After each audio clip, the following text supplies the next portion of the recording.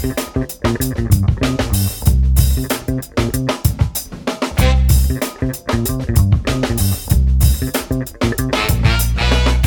you so much for tuning in to this episode of Key Hire Podcast. Today, we are in Paris in the offices of Spendesk, and we are super excited to sit down with Rodolphe Ordon, who's the CEO and the co-founder of the business. Rod is a graduate of École Polytechnique and Columbia University. Rod has created his first company straight out of the uni. In 2013, he sold Wozaic, his digital advertising startup, to the SoLocal Group, and then took up the role of CEO at Drivey, before getting back to his entrepreneurial roots with eFounders. In 2016, Rod founded Spendesk, the first all-in-one platform to help manage the entire business spending process in one place and free people from the hassle of spending at work. The company offers tools such as company smart cards, invoice tracking, automatic payment categorization, reconciliation, accounting, and so on. Today, the company has been growing exponentially. They have tripled their year-on-year growth rates, gained over 1,500 customers globally, and raised the total funding of 45 million euros, including the recent Series B of 35 million.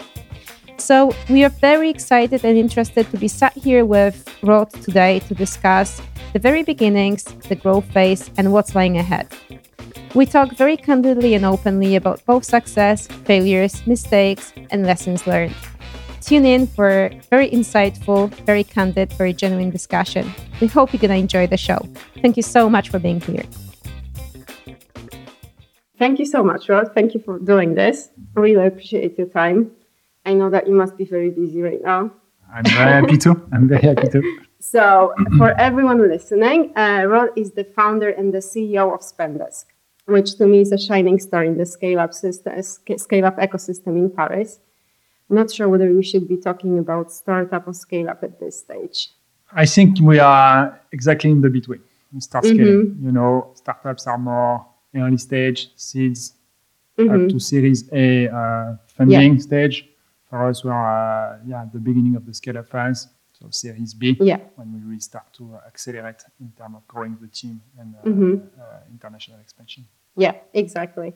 So in terms of what Spendesk is and what Spendesk does, I actually wanted to ask you, Rod, if you wanted to give us a little bit of an overview. In general, I think if we were to sum up in one sentence, Spendesk is an all-in-one platform for all the business spending, for just really transforming the way that people spend money at work, both for employees and both for the teams as well. Yeah, I think you got it right. We've got a mission which is very simple to understand. We help businesses spend smarter. The main pain point that we see is that it's very easy in our private life to pay for things. It's very hard on the business perspective. Spending at work or paying at work is something which is complex, difficult, with a terrible experience for everyone. It's like if we were continuing to do it like it was 1995. And basically what we are building, we are building a spend management platform for both finance and the employees, allowing control and visibility across the whole spending process, while employees are autonomous to spend the company money when they need, with a beautiful experience for everyone. And your story started in 2016, right? So just to recap, I did my homework. Born in 2016, so 3 years and counting. Seed round in 2017, right? 2 million. Yes, exactly. So we launched our product in June 2016 and raised our first capital round of seed rounds, mainly with Business Angel. It was in November 2017. Then 1 year after, we raised our Series A with Index Venture coming as the lead investors of 8 million.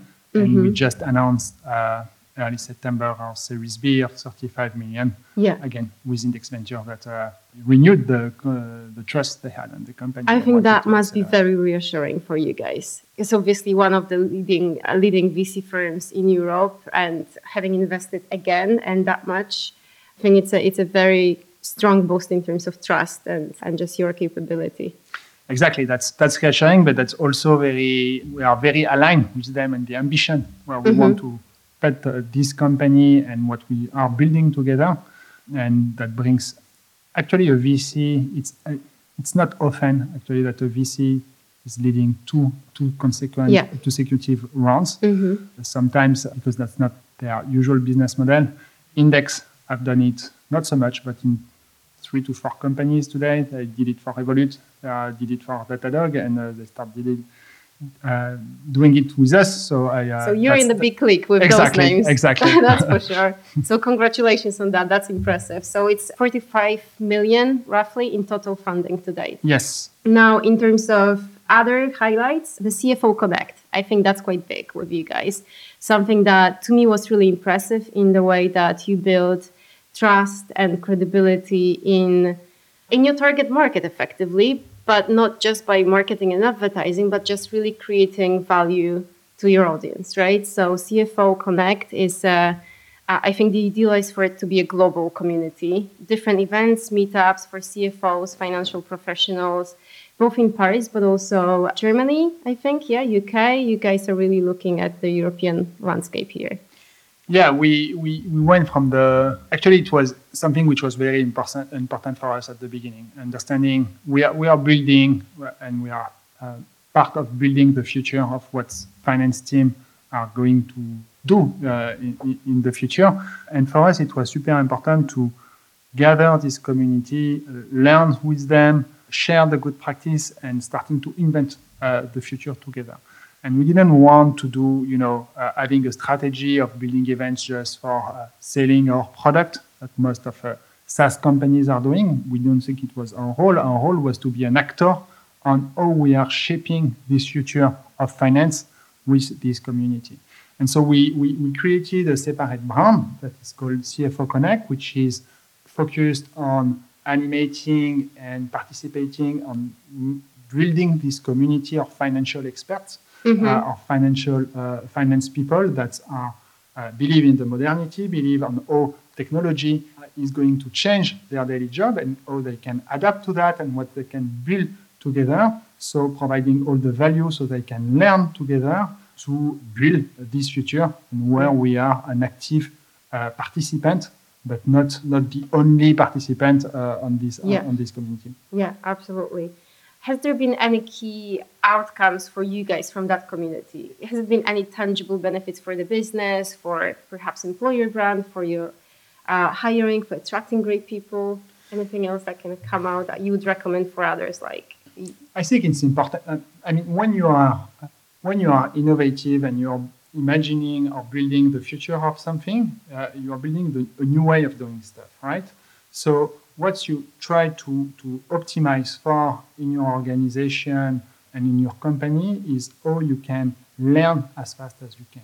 And one of the main outcomes of CFO Connect for us as a company that is building this spend management software is all the learning we get from the community on the pains they are facing daily and how they imagine the future, so we can use these learnings to build the right product for these guys. Yeah. So I think that's one of the main outcomes that we had is learning with this community to build the right product for them. Yeah. And maybe the second one is allowing us to bring value to this community, having the opportunity to listen from great speakers that we actually learning, obviously, on the future of finance, but also on the daily operations that finance people are facing, so we can learn for us in growing our company. Yeah, I think that's a brilliant initiative, really. And it's growing, right? So you guys are seeing more and more interest in other countries. It's not just French market. Exactly. We are today. We have the community is very active in France, obviously, but also in Berlin. Yeah. We start having a very good community in London, starting Barcelona, and we are going to start meetups in 3 different cities over the next quarters also. Amazing stuff. Yeah. So on the growth, again, in terms of the overall headcount, the people in the team, I think that was quite amazing that you guys scaled the team from 20 to 120. So adding 100 people in less than 12 months. So quite busy on that front. Yeah, and we're going to get to that as well later on. And I know that you are opening in the UK, you're opening in Germany, and there is quite an ambitious hiring plan for the UK market as well. And over 300% annual revenue growth in the UK is what I read up on the UK press for startups as well, which is all very impressive. Over 1,500 customers in different countries, right? So 15 different countries. Is there any specific strategy in terms of the growth expansion, geographically wise? So it all comes to the ambition that we have with the company at first. And we want to be a global company, and we wanted to be this global company from day one.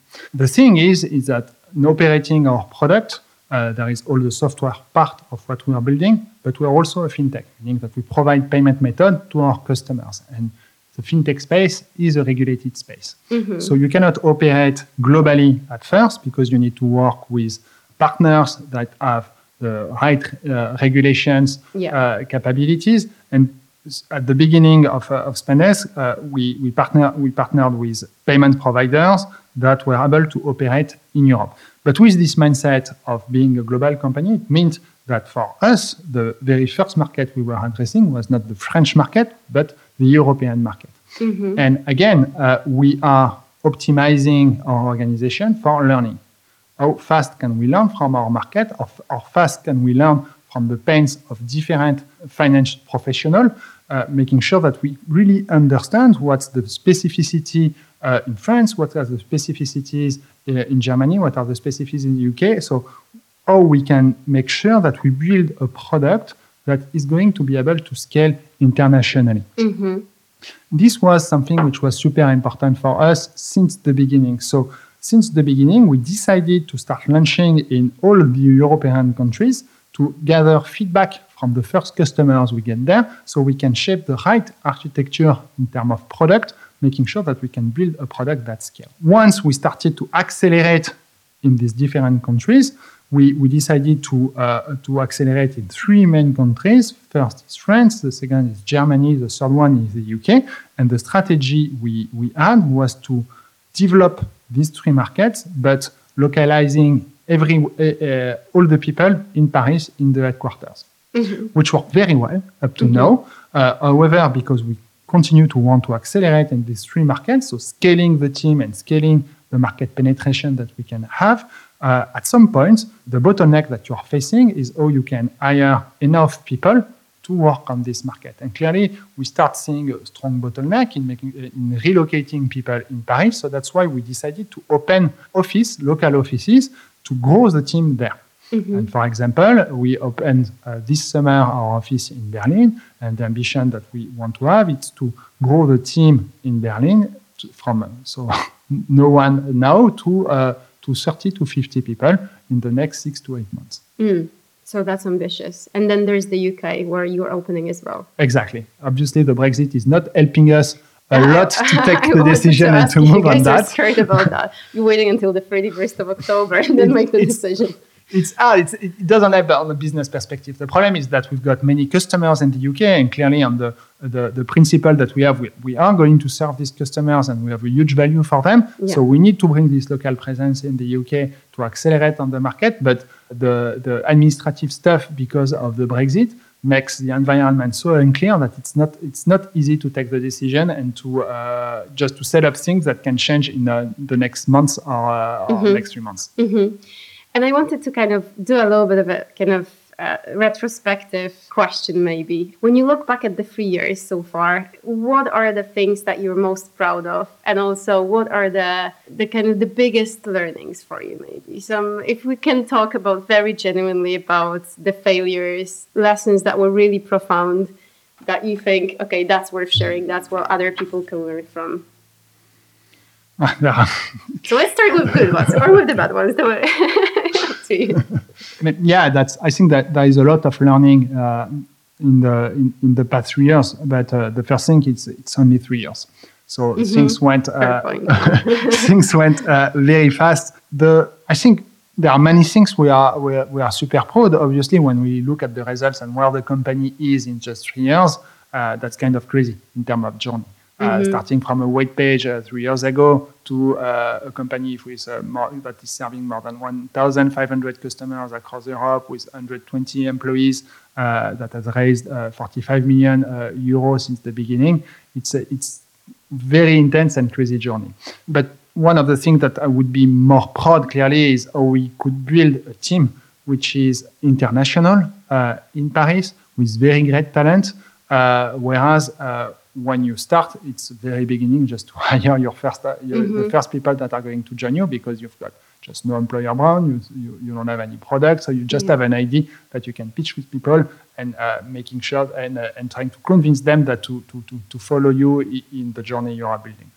In terms of learnings and challenge, I think we are now facing different challenges, so things we didn't have the experience before, because we are switching from early stage, where you're mainly focusing on product market fit, to starting to scale. I don't say that we are scaling. We are still a company of 120 employees. Yeah. Our hiring plan is to grow to 350 employees end of 2020. For me, the real scale is when you start building from 500 to 5,000 in 2 years. But still, we start scaling. We start entering a new stage, which is growth. And one of the challenges that you've got in this journey is the different stage of the company you have. When you are very few people, less than 10 around the table, that's what we call the family stage. Everyone knows them very well. You've got strong relationships. You're working all together. Your communication is very easy across the company. You move very fast because there is no blocker when you take a decision and between decision and execution, which is really the first early stage of a company. Yeah, your team is really similar to what we socially that we call a family, right? And you almost don't need to kind of articulate any specific culture codes or values. Exactly. It just flows, right? Exactly. It's natural. Exactly. And then at some point you have to put some systems around it, or just codify it a little bit. Exactly. To make it a little bit more articulated to others that join. So family for me is between 1 to 15 employees, 20-ish maybe. And then when you start growing a little more, you're entering a new stage, which is what we call the tribe stage. Tribe stage is it's like a tribe. So you need to have you start having a culture which is strong, that you need the tribe together. Communication, you start also having different social relationships between your tribe. Communication is not exactly the same, but still pretty fluid. You have to handle a lot of complexity, and that's the moment when you start putting the foundation of what is defining your tribe. And when you start reaching 100, I would say between 80 employees, your tribe is starting to transform into a village. I love the names here. And a village is different because on a village, you start not knowing everyone in your village. Depending on the size of the village, you start having more complexity on the social perspective in your village. You start having roles being needed in your village, so your village operates well, and which is a very interesting stage, because on the village you start also having tribe being in your village, right? And clearly, that's a change in the company. That's a change also that with all the challenge that you have when you start growing. And to make it successful, the culture needs to also evolve, but the foundation that you've built at the tribe stage needs to maintain and allow you to continue to build your village stage. And then the next steps is obviously to be on the city stage, around 1,000 employees. So that's a stage we don't know yet, but it's starting to be very difficult because actually you when you start having thousands of people being in the same city, clearly people are not knowing at all each other, have very different relationship between themselves, etc. So that's also going to be a change. But the stage you are on the village needs to build the foundation on when you are going at the city stage. Yeah. And just on the example of Spendesk, how did you guys navigate that transition from tribe to village? Or earlier on as well, from being a family to being a tribe? Maybe some specific, even if you have some specific cases, like some things happened, some event has happened, some behavior has occurred that made you think of, okay, now we need to introduce a new tool, a new system, a new solution. We need to make maybe a new hire within HR to help us tackle this. So there is many different concrete examples. I'm trying to choose one. Yeah, I bet. The first one that can be interesting to talk about is the communication routine that you start putting with your team. Between family and tribe, you don't have to have a lot of routines because communication is very easy, right? But moving from tribe to village, in the tribe stage, you start putting some process in terms of communication that you're going to keep. Example, the all hands meeting. The all hands meeting is something you don't need at a family stage. It's really easy to gather everyone and just to discuss on the perspective of the business, etc. I mean, everyone is around the table, so that's not hard. Yeah, it's just all hands are at the table. Anyway. Exactly. And the communication that you are going to have, the topics you are going to discuss are going to be very detailed.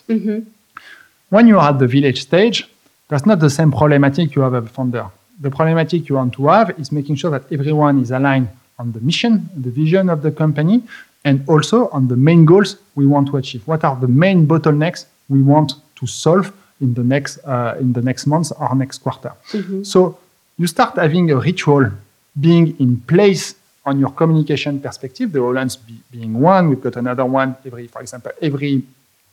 Mondays, we gather the whole company just to 5 minutes to make a kickoff saying, okay, this is what's going to happen during this week. This is the main information we are going to share. This is the new people that are joining the village so they can present to themselves, to the team, and you can know who they are, which are rituals that start to, animate the life of the village and contribute to the building of your culture. That's super interesting. It's both the business kind of updates, but also it's an opportunity to meet the new people and to greet them and to make them place a bit better. It's both on the update, so the communication and make sure that the communication flows. It's all about making sure that we are all aligned with the direction on where we are going. And because you've got new people entering your village every week, because you're growing fast, these people don't have the same information than the old commerce, right? So you need to make sure that everyone gets all this information and get onboarded on the routines of the village.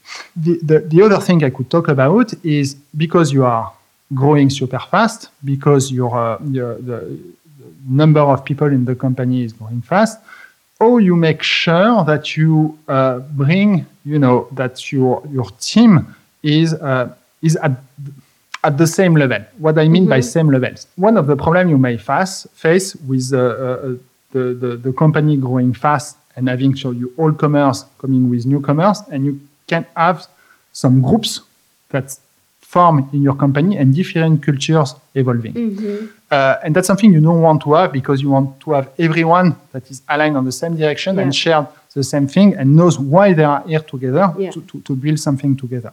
So something we put in place very early on at the tribe stage was deciding to make 2 offsites per year where we bring the whole company out of the office with different things. First things, speaking about taking a step back on the company, what we are building, etc., but also favorizing a lot of mixing, a lot of memories being built together so we can put a common referential to everyone in the company. Yeah.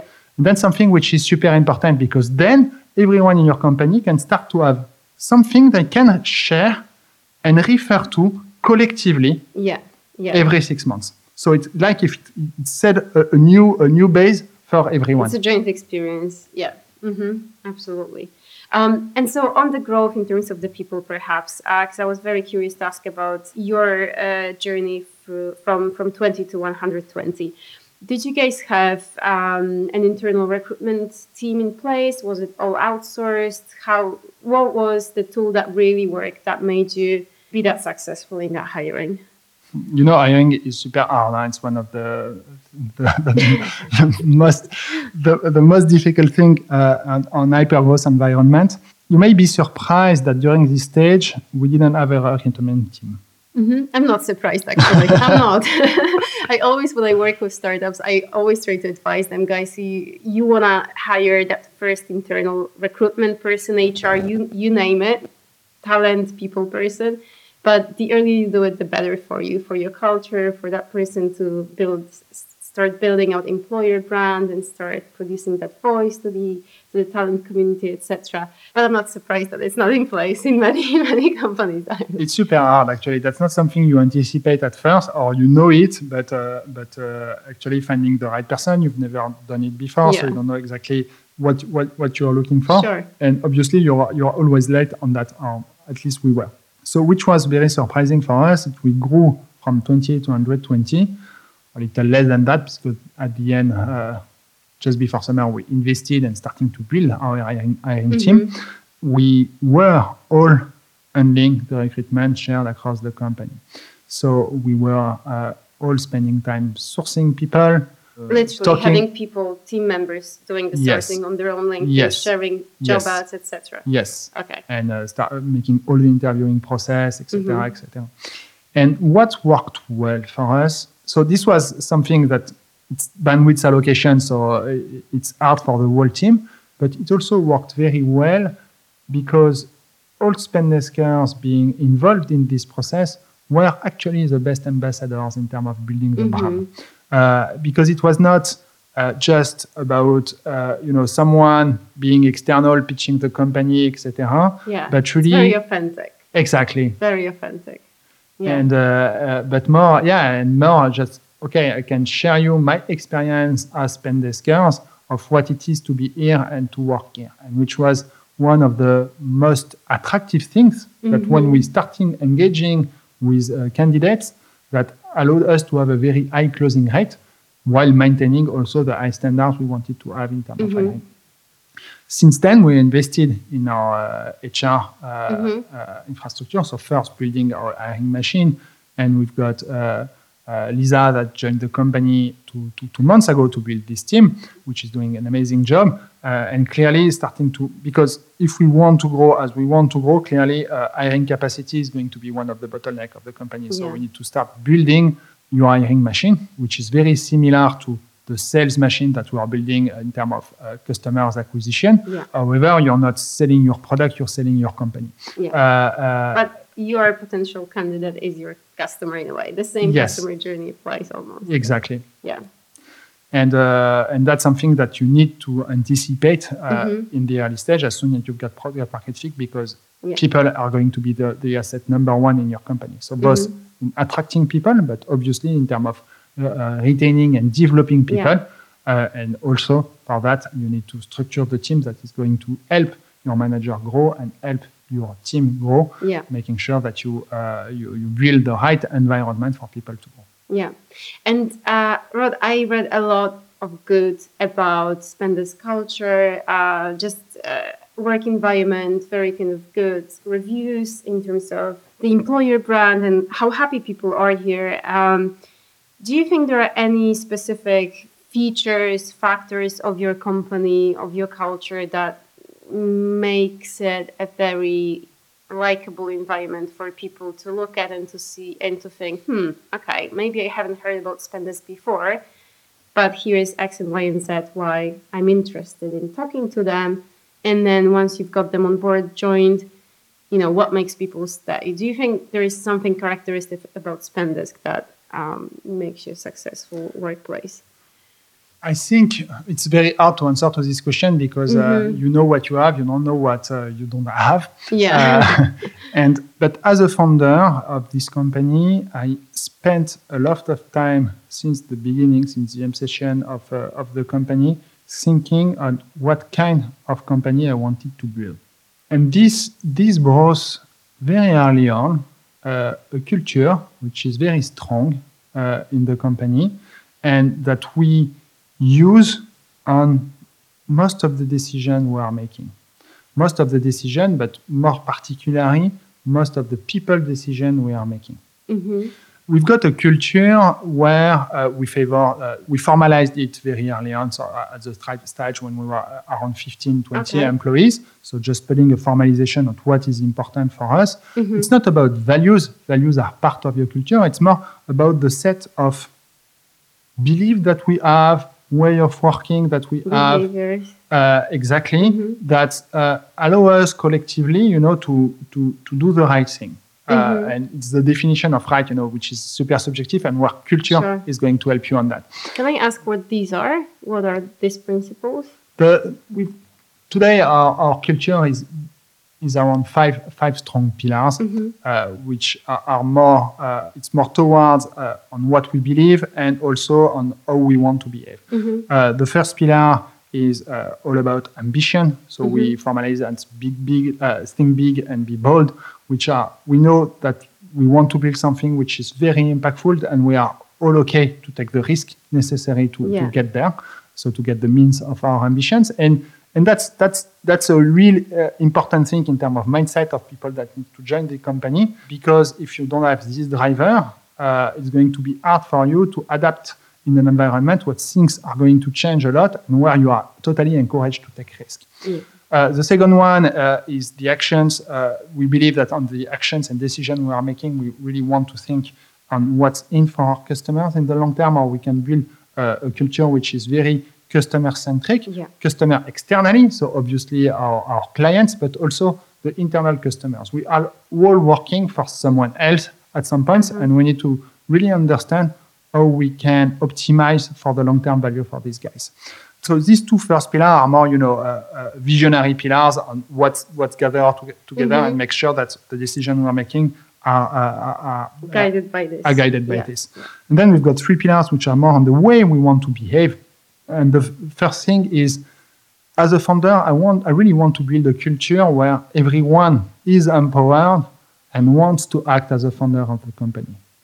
Meaning that we want to build a culture where there is a strong ownership and making sure that we allow people to have this ownership and this sense of responsibility and accountability. And in the way we are working, it changed a lot of things. It changed that we try to have a very decentralized organization, to have decentralized control on the organization, making sure that everyone has a very clear scope of ownership and they can be the CEO of their own scope, which is not the natural and classical organization that you can have. Is it a little bit like that Spotify model where you've got tribes and squads and it's very much problem or project based and the teams get together around a specific problem they're trying to solve at any given time? The Spotify model can be an answer to that on the product and engineering squads organization. But more than that, on your squad, if you take the Spotify squad model, it means that every members have a role and have a scope to achieve. And if you don't clarify what's the scope of everyone, what's the role, what they are decision maker on, what's the interface they need to operate, what they are accountable for, you start having a messy organization where actually you've got people taking the scope of other ones or decision making, which is made by the people which are not accountable for this decision. That's something you don't want to have. A culture where you want to bring ownership to people, it's a lot of freedom people to do what they want to do, where they bring value, but it's also a lot of responsibilities for these people towards what they've done and the action they are taking. So not everyone can be a true owner. When you look at entrepreneurs, actually, there are not many people being entrepreneurs. Because it asks you a sense of accountability of what you're doing, which is quite hard, actually. Yeah, that's what I wanted to ask as well, because we talk a lot about empowering and creating that sense of ownership within teams, but not everyone has got this innate characteristics. Not everyone is naturally a person who is a true leader, naturally is self-driven. Some people need a little bit more guidance, or they need some more framework, right? Okay, this is my scope, and I'm just operating within that scope, and I'm not that flexible, Do you come across those type of people in the organization? And how do you manage those? Or do you just not look to hire these people at all? There is two different things. There is the size of the scope you want to operate in, which really depends on the experience, the seniority, and the way you grow yourself and you develop yourself to be able to manage more complexity, basically. So it's a fact that when you don't have a lot of experience, it's going to be hard for you to build a rocket to go to the moon. Very complex project, etc. So this is the first thing. And the second thing, so part of the scope, it's not, so experience and personal development allow you to grow your scope of ownership and influence. And the second thing is, what's the environment you want to thrive in? And there are people, clearly, that don't like an environment where it's a little chaotic, where there is ambiguity, where actually it's not about micromanagement, but they need to have clear guidelines and clear rules to operate with, else they don't going to thrive and develop themselves in this environment. So there are two things in terms of culture of ownership. The first one is not about something which is normal in terms of personal development, but the second one is important for us in terms of hiring. So we need to have people which are at ease in this environment, or where they can take decisions. Most of people want to be in this kind of environment where they are free to take decisions, but most importantly, when they take the responsibility and accountability of it. Another question, these are all great principles. Now, do you struggle with implementing them sometimes, given how fast you're moving? I wonder if, for example, a big event such as the fundraising, which was so profound, and all the goals and ambitions plan that you have to achieve and execute on, has there been any challenges that you've come across in terms of how you govern the teams? How do you manage and scale this culture of accountability and ownership? How do people stay on track, focused in an environment which is so changing, which is growing so fast? The first thing is that's part of the deal. And people join when we say there is cultural fit. That's part of the thing we want to test for new Spendesker is their ability to thrive in this kind of fast-growing environment with a lot of ambiguity, where there are not a lot of process, and we are okay with that. The second thing is, if you want to incarnate your culture, if you want your culture to stay over time, and not culture should evolve over time. Basically, it's not set in stone, right? It's the principle you've built, the core value on which your culture is founded are going to stay, but the way you operate this are going to evolve with the size of the company. But still, if you want your culture to be meaningful and that's something that's continue to be the cement across your team, you need to make sure that it's really incarnated in the daily life of your teams. And the strong incarnation of cultures, for me, comes from making sure that on all your people process, the culture is, you use your culture to build this process. When you're hiring people, when you're promoting or developing people, and obviously when you're firing people. If you don't fire because of your culture, that's a problem. Your culture is not maintaining there. If you think that people have the bad behaviors compared to collectively what you think is the right things, at some points it's not going to work in your work environment. So on that, I think it's one of the main mission of the founders, and then when the company grows, to the representatives of the culture, to making sure that cultural fit is something which is maintained across the company. And by cultural fit, I'm not talking about making sure that we've got just people that are very similar to us. That's not the point. It's not about lacking diversity or hiring clone of you in the company.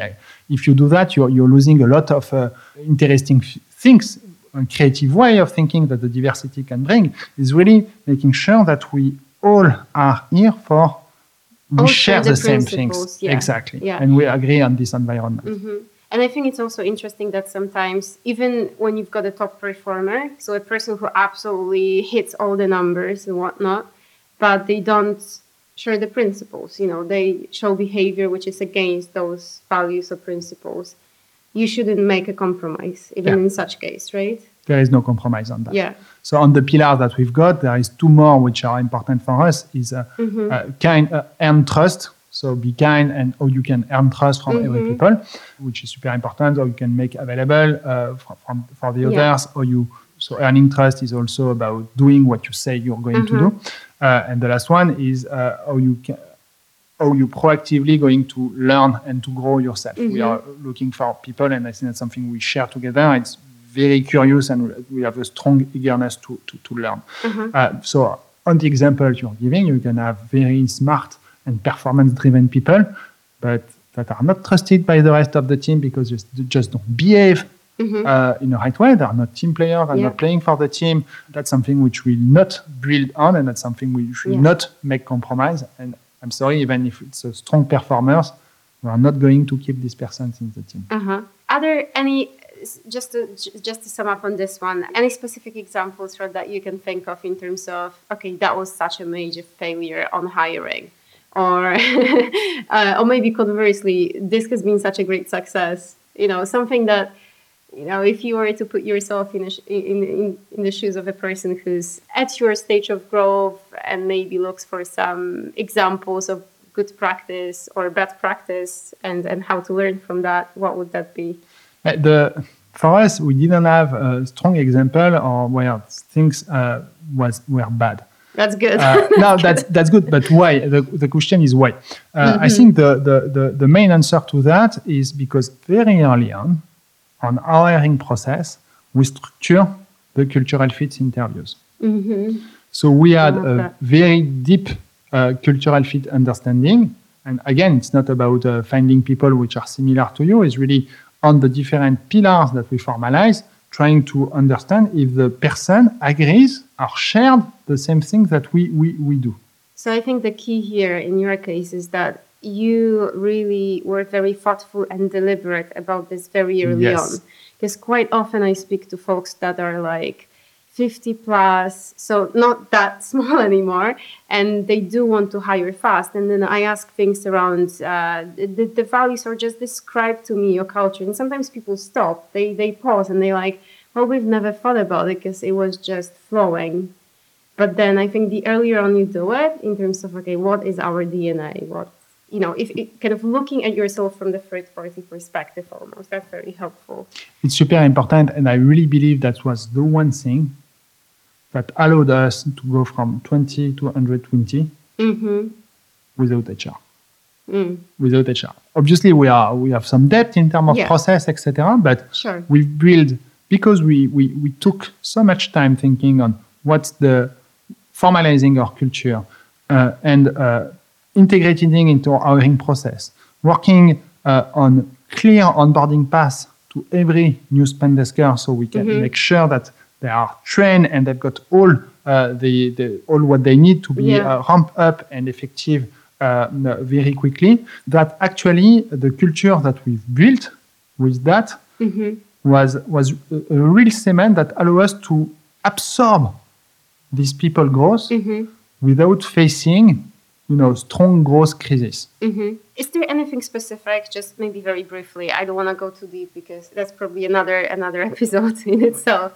But in terms of onboarding, retaining, and also exits when people leave, any specific tools that you guys have in place? Any specific behaviors, practice? For onboarding, I can go through the onboarding process that we've got at Spendesk, and this is something we had very early on. So we updated it, but the main principle and how it's operating is almost still almost the same. The first week, we've got workshops with, and it takes us a lot of time to operate, but we make sure that every new Spendeskers have exactly the same knowledge at the very beginning to understand the main assets of the company. What's our product, what's the value proposition, to who we are selling, what these teams are doing, so what's the sales team doing, what's the marketing team doing, what's the customer success team doing, etc.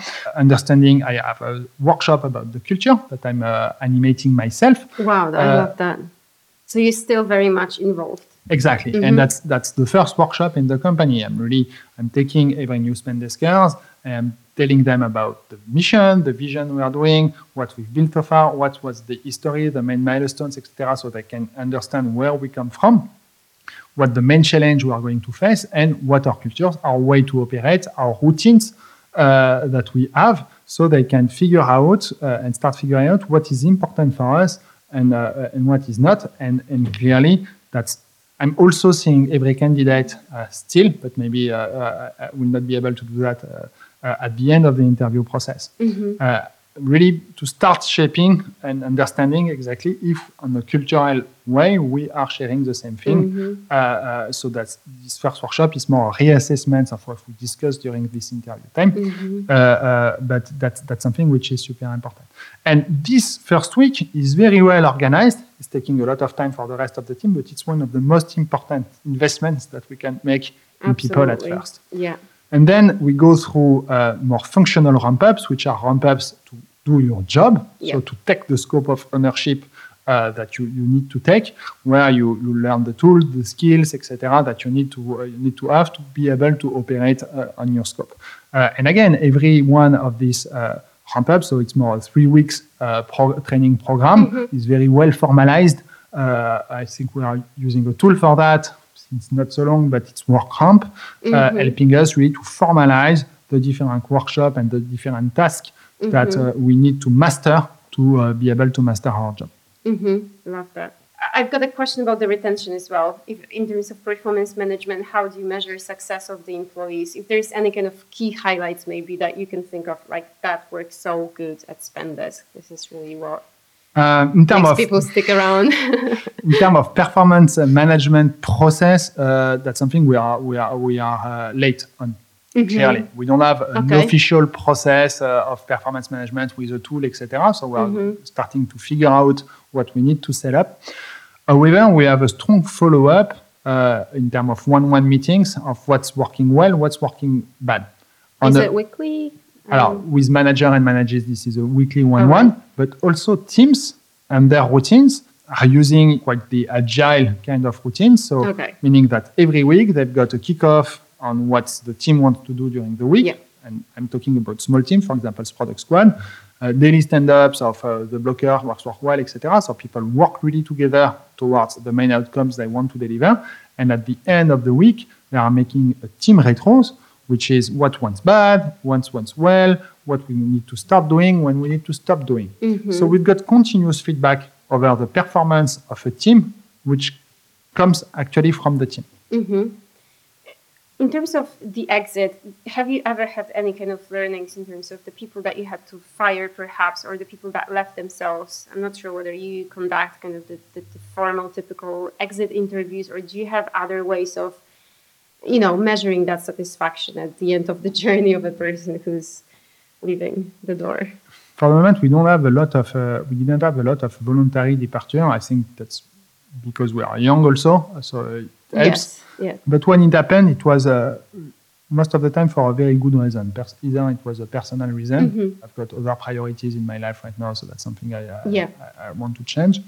In terms of firing, most of the time when we fired fast. Meaning it was more a miss-hire.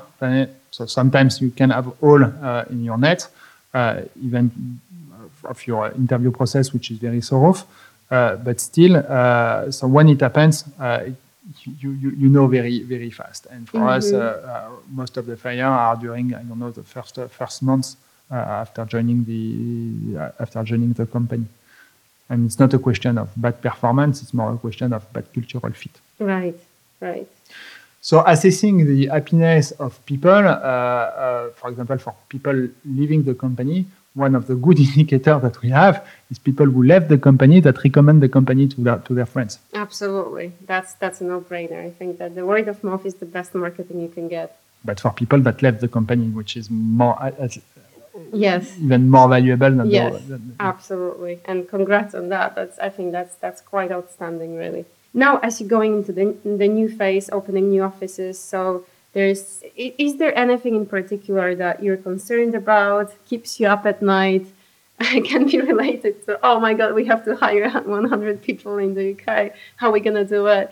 Or any other concerns that the person in your shoes at this stage of growth has as a founder, as a CEO? And if the list goes that long, we can make another episode about it. Yeah, the list can be pretty long, but I think we talk about one, which is culture, which is super important. It's and that's a challenge where I don't have all the answers, saying, okay, how we can grow as fast as we can while maintaining our culture. And we already discussed on some points where we are focusing on that. I think it's the other one. It's clearly a strong bottleneck, but it's also, I think, at every levels. So the difficulties we are facing right now is, first, we are developing very fast internationally. We need to accelerate local talent and increase the talent pools to be able to accelerate in terms of growth. The difficulty that you are having is, even if you are building your employer brand in your home country, saying you are a global company, that's something, but it's also, you can build a global employer brand. It's the challenge you're facing. It's what infrastructure, what team, what organization do you build and put in place so you can be super attractive on a global level. And that's something we start thinking on quite early on, actually, because it's one of the success that we've got today is 30% of the company is international today, which is quite rare. I think that's quite high. And for France as well, for the French market. For the French market, meaning that we look for talent in a global talent pool and we relocated people in Paris to come to work with us and enabling them that while you're small was hard. And we tried to figure out what worked on that, how we could build something that facilitates the integration of this international talent. And on that, we invested in many different things, relocations package, for example, but also making sure that the English was the main language in the company. I think that's such a big one. So sometimes you work with companies that say that, yeah, we do speak English, but then no, we really don't. And that's both in Paris, but in Germany as well. Sometimes because it's just more natural if 90% of the team is German or is French. But I think you have to just be disciplined about it at a certain stage, because that person coming from the US will just feel really awkward. Exactly. And that's super hard because when you are just French in the company, so obviously for English people, that seems a problem. But when you're not English native people, when we had 10 French people in the company at the beginning, we started to have all our communication, oral and written, in English, which was super weird because in group or in meetings, we were talking in English instead of French. And sometimes we were thinking ourselves, why you are doing that? But once we had the first international person coming in the team, it made a lot of sense. It was fluid. It was easy. And it's just then integrate. People just get used to it. Exactly. Yeah. Exactly. So that's one. But to go back to your question of what keeping me up at night. At night. I hope you're sleeping well, really. No, I think that's the one. It's really what organization I need to build so we can successfully go to the next stage. And clearly, when you're an early founder, you're more building a product. Yeah. And now you're transitioning into your product being actually you're still being a product, but your product is your company. Is there a shift in thinking also in terms of the business, the revenue, profitability? Is that when this starts to come in? I guess there's the investors and their expectations as well. It really depends. My thought on that is really depends on your business and the level you want to grow. Yeah. So for us, it's particular because we are between fintech and SaaS. So we are on a SaaS business model. We know how we can invest in that. This kind of business model are really focused on investing on growth because it's a recurring business model. Yeah. So for us, it's not about profitability. That's not the challenge that our investors are going to ask us. With the ambition that we've got, it's more about how we can grow and how fast can we grow, making sure that obviously the unit economics on the business are working. Yeah. Okay. So I would not say for the moment, and again, it really depends on how the company is doing, right? If you hit your numbers every month and every quarter, that's not something you are awake at night. It's when you start having hitting your numbers that you start having a lot of thoughts on what's happening and how you can reduce the bottlenecks. Yeah. So for us, we are lucky enough for now that the growth of the company is very impressive and we are hitting our numbers. So that's not the main thing that keep me awake at night. Great to hear. And Rod, you also made some senior hires. Kind of wanted to touch on that a little bit. For example, the CFO, you made some, I think, other quite senior hires to the team as well.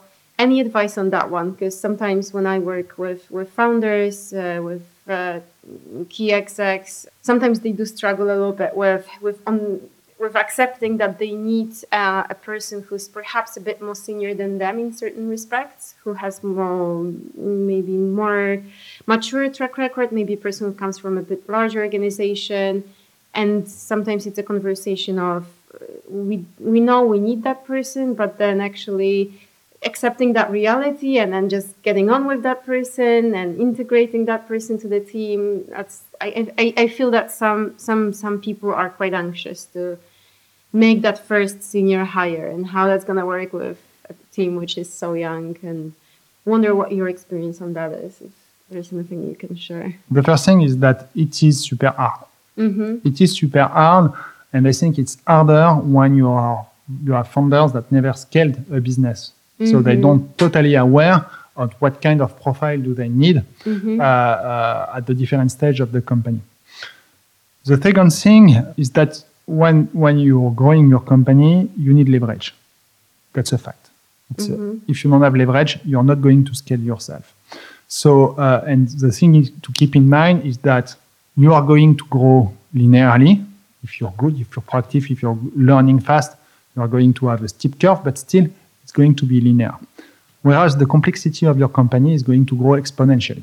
Mm-hmm. And linear with exponential, no, that's not something that works. Mm-hmm. So if you don't want to be outgrown by your company, and that's super important, because when you start being outgrown by your company, you're going to burn, but more importantly, you start to lose control, and your answer is going to put some constraints which are going to prevent the growth and the creativity that you've got in your company. Mm-hmm. So from the fact that you're growing linearly and the company is growing exponentially, it means that you need to have leverage at some point, and you need to bring executive in your team so you can give them part of the business and you can focus on other ones.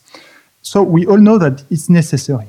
Mm-hmm. The difficult part is what kind of people for the stage of the company I am. Because you start learning when you meet with different executives that actually there is different stage of executive. Yes. You've got executive people that needs to be there. For example, when your company, you need to prepare your IPO, right? Mm-hmm. But if you bring these people too early in your company, it's going to be difficult for them. Mismatch, yeah.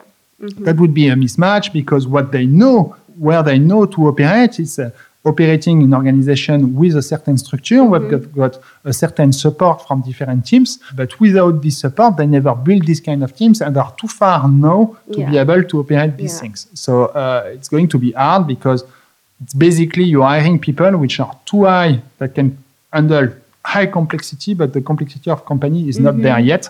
So these people are not going to grow, and actually they are going to put process in place which are too early for your company. So this being said, the difficulty that you are facing is, okay, but then what's the level of the executive do I need right now? My conclusion on that is to try to hire for the next 15 months. Mm-hmm. Okay, so it means that you need to plan what your organization is going to look like in 15 to 18 months from now, and you want to have people that at least have managed the target organization that you have. Mm-hmm. Yeah, who has scaled from 1 to 10 mil or exactly. More, or exactly. Other metrics. If you, for example, for us, if I was hiring today someone who has scaled a company from 1,000 to 5,000, it's going to be a mismatch if they don't have the experience of the 100, 500. For sure. Yeah, that's just going to be a person who I think will burn out very quickly and just won't necessarily live up to the role. But on the other hand, sometimes I think there are candidates who are more senior, perhaps less obvious of a fit, but do have capability to be hands-on. They maybe have done something entrepreneurial within a larger organization, have built something from scratch as an intrapreneur.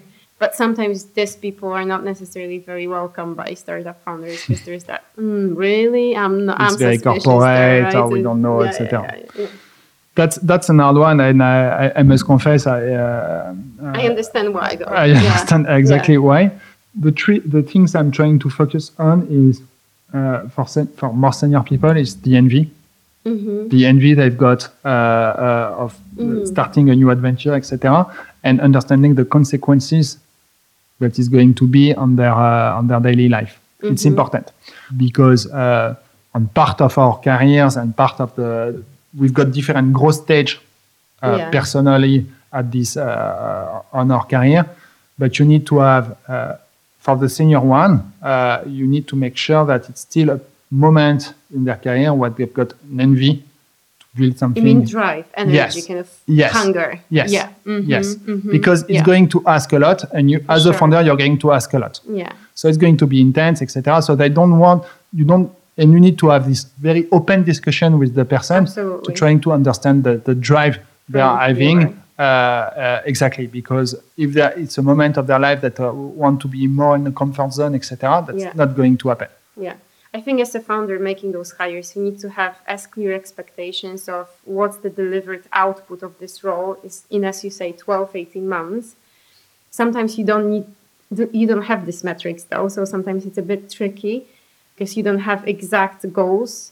If it's you should have at least 18 months, at least have a vision of where you want to end up, because if you don't, at least if you don't have a goal of where you want to be, it's going to be hard to be so at least somewhere. I guess what I'm saying is just sometimes it's more structured. There are hard figures put on that, and sometimes it's less, and it depends. But I think to your point is that the founder, the hiring manager, has to have that self-awareness of where the company is today, what that high-level achievement to be made, and then the cultural aspect on the hiring, the expectations, the motivation of the candidate are super important, and making a hire maybe not just for today, but 2-3 steps forward. Yes, in 18 months, it really depends on the rate of growth, but if you're on a high growth, 18 months, because 18 months the company is going to be very different than the one you've got today. Right? So you need to anticipate that.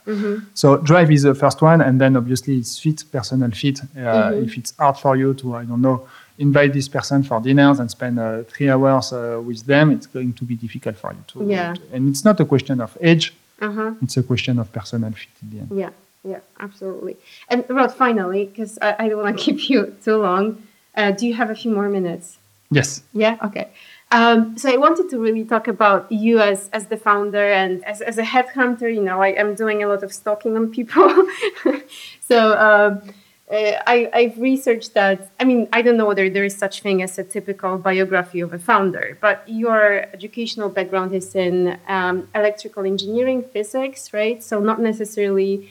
I'm curious about you kind of 10 years ago when you were starting your career. I think you've done some consulting work. Then you went on to actually build your first startup, right? That was ultimately sold to the SoLocal Group after 5 years.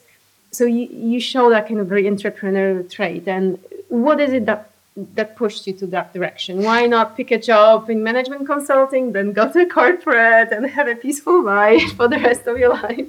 Is there anything in your makeup, in your kind of character that made you go down that path, and then also that made you successful so far as you are?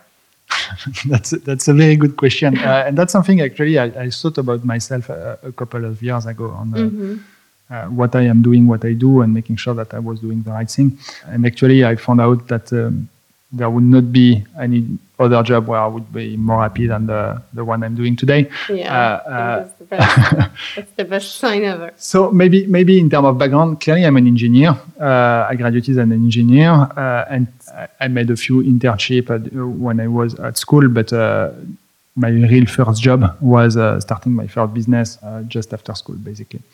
I think one of the drivers I have is I love solving problems. That's my engineer part. I love figuring out solution and seeing the impact of what I've built as a solution. The second thing in my character that may also allow me to survive in this very difficult job, that being a founder, that's something we need to emphasize when I've got young graduates saying, "Hey, I want to start my business," etc. I really encourage them to do so, but I also give them the whole perspective, also the dark side of being a founder. This is a very difficult. It's one of the most difficult jobs that we can have because it's super intense all the time. So you need to like this. The second trait maybe of my character is that I'm someone which is super tenacious.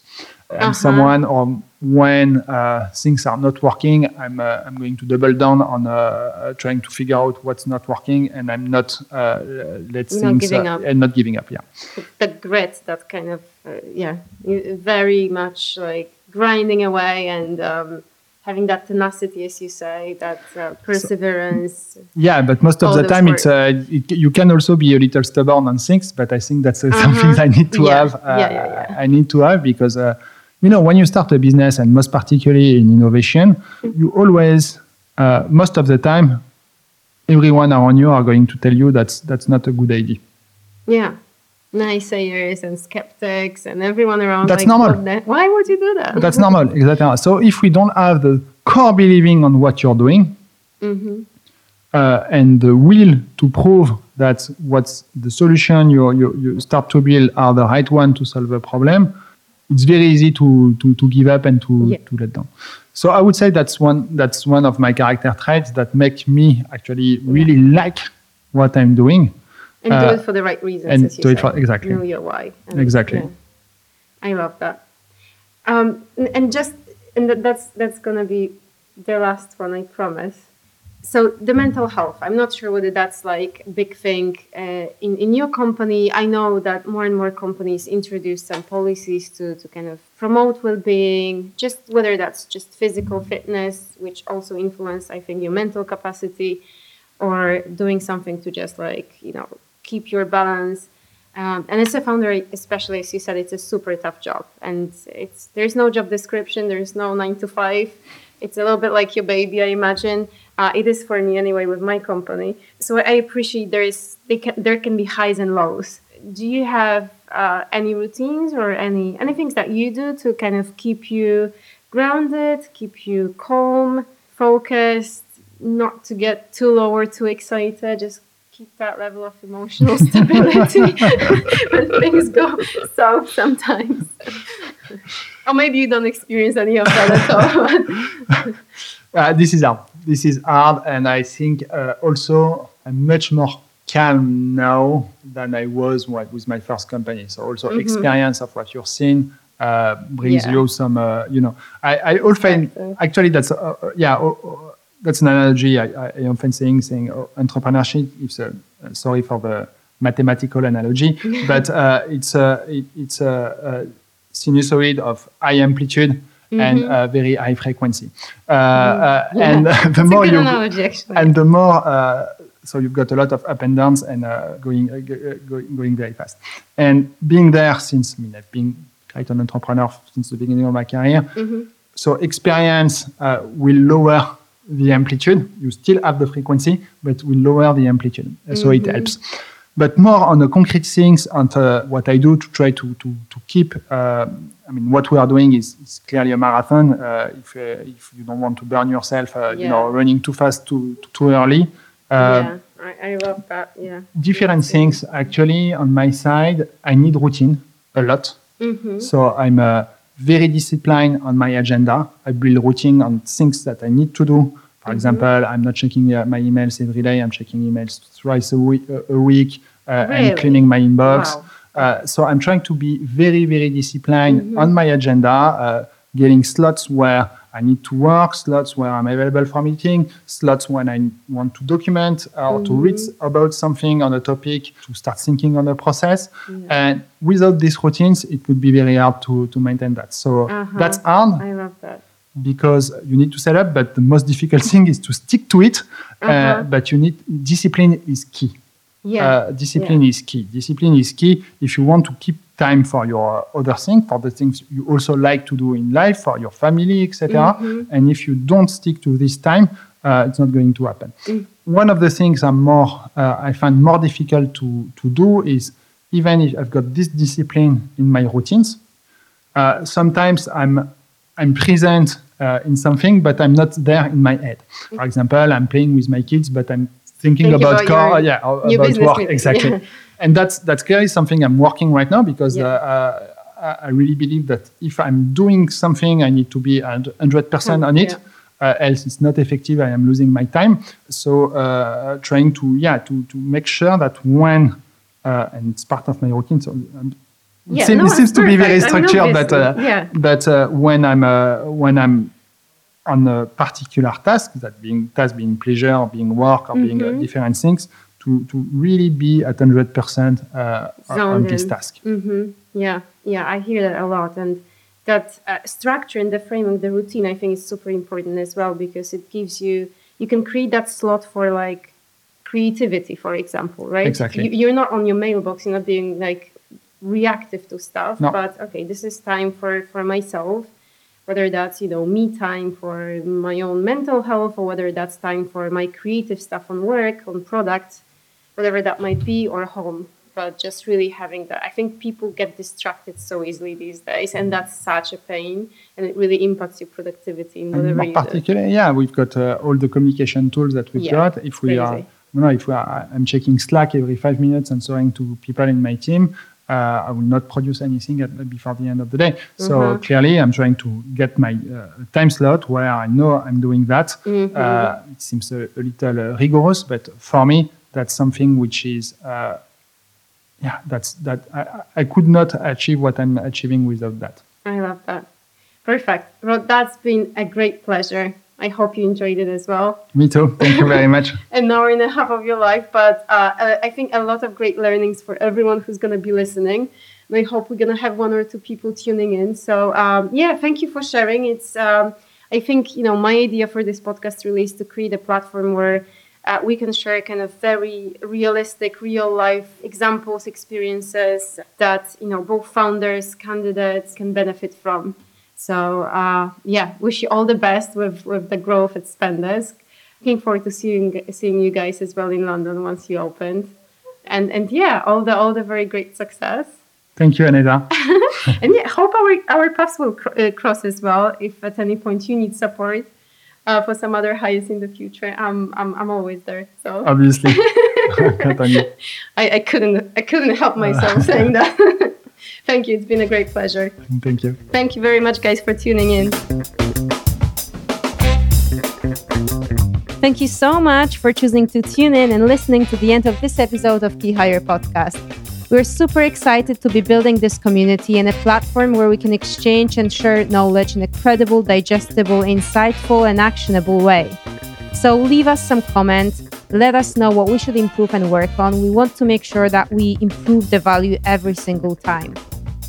Finally, if you liked what you've been hearing so far, give us a follow and subscribe across all of the platforms of your choice. We're on iTunes, SoundCloud, Spotify, and more. We're looking forward to be building out the community. We're looking forward to be bringing you new, exciting interviews.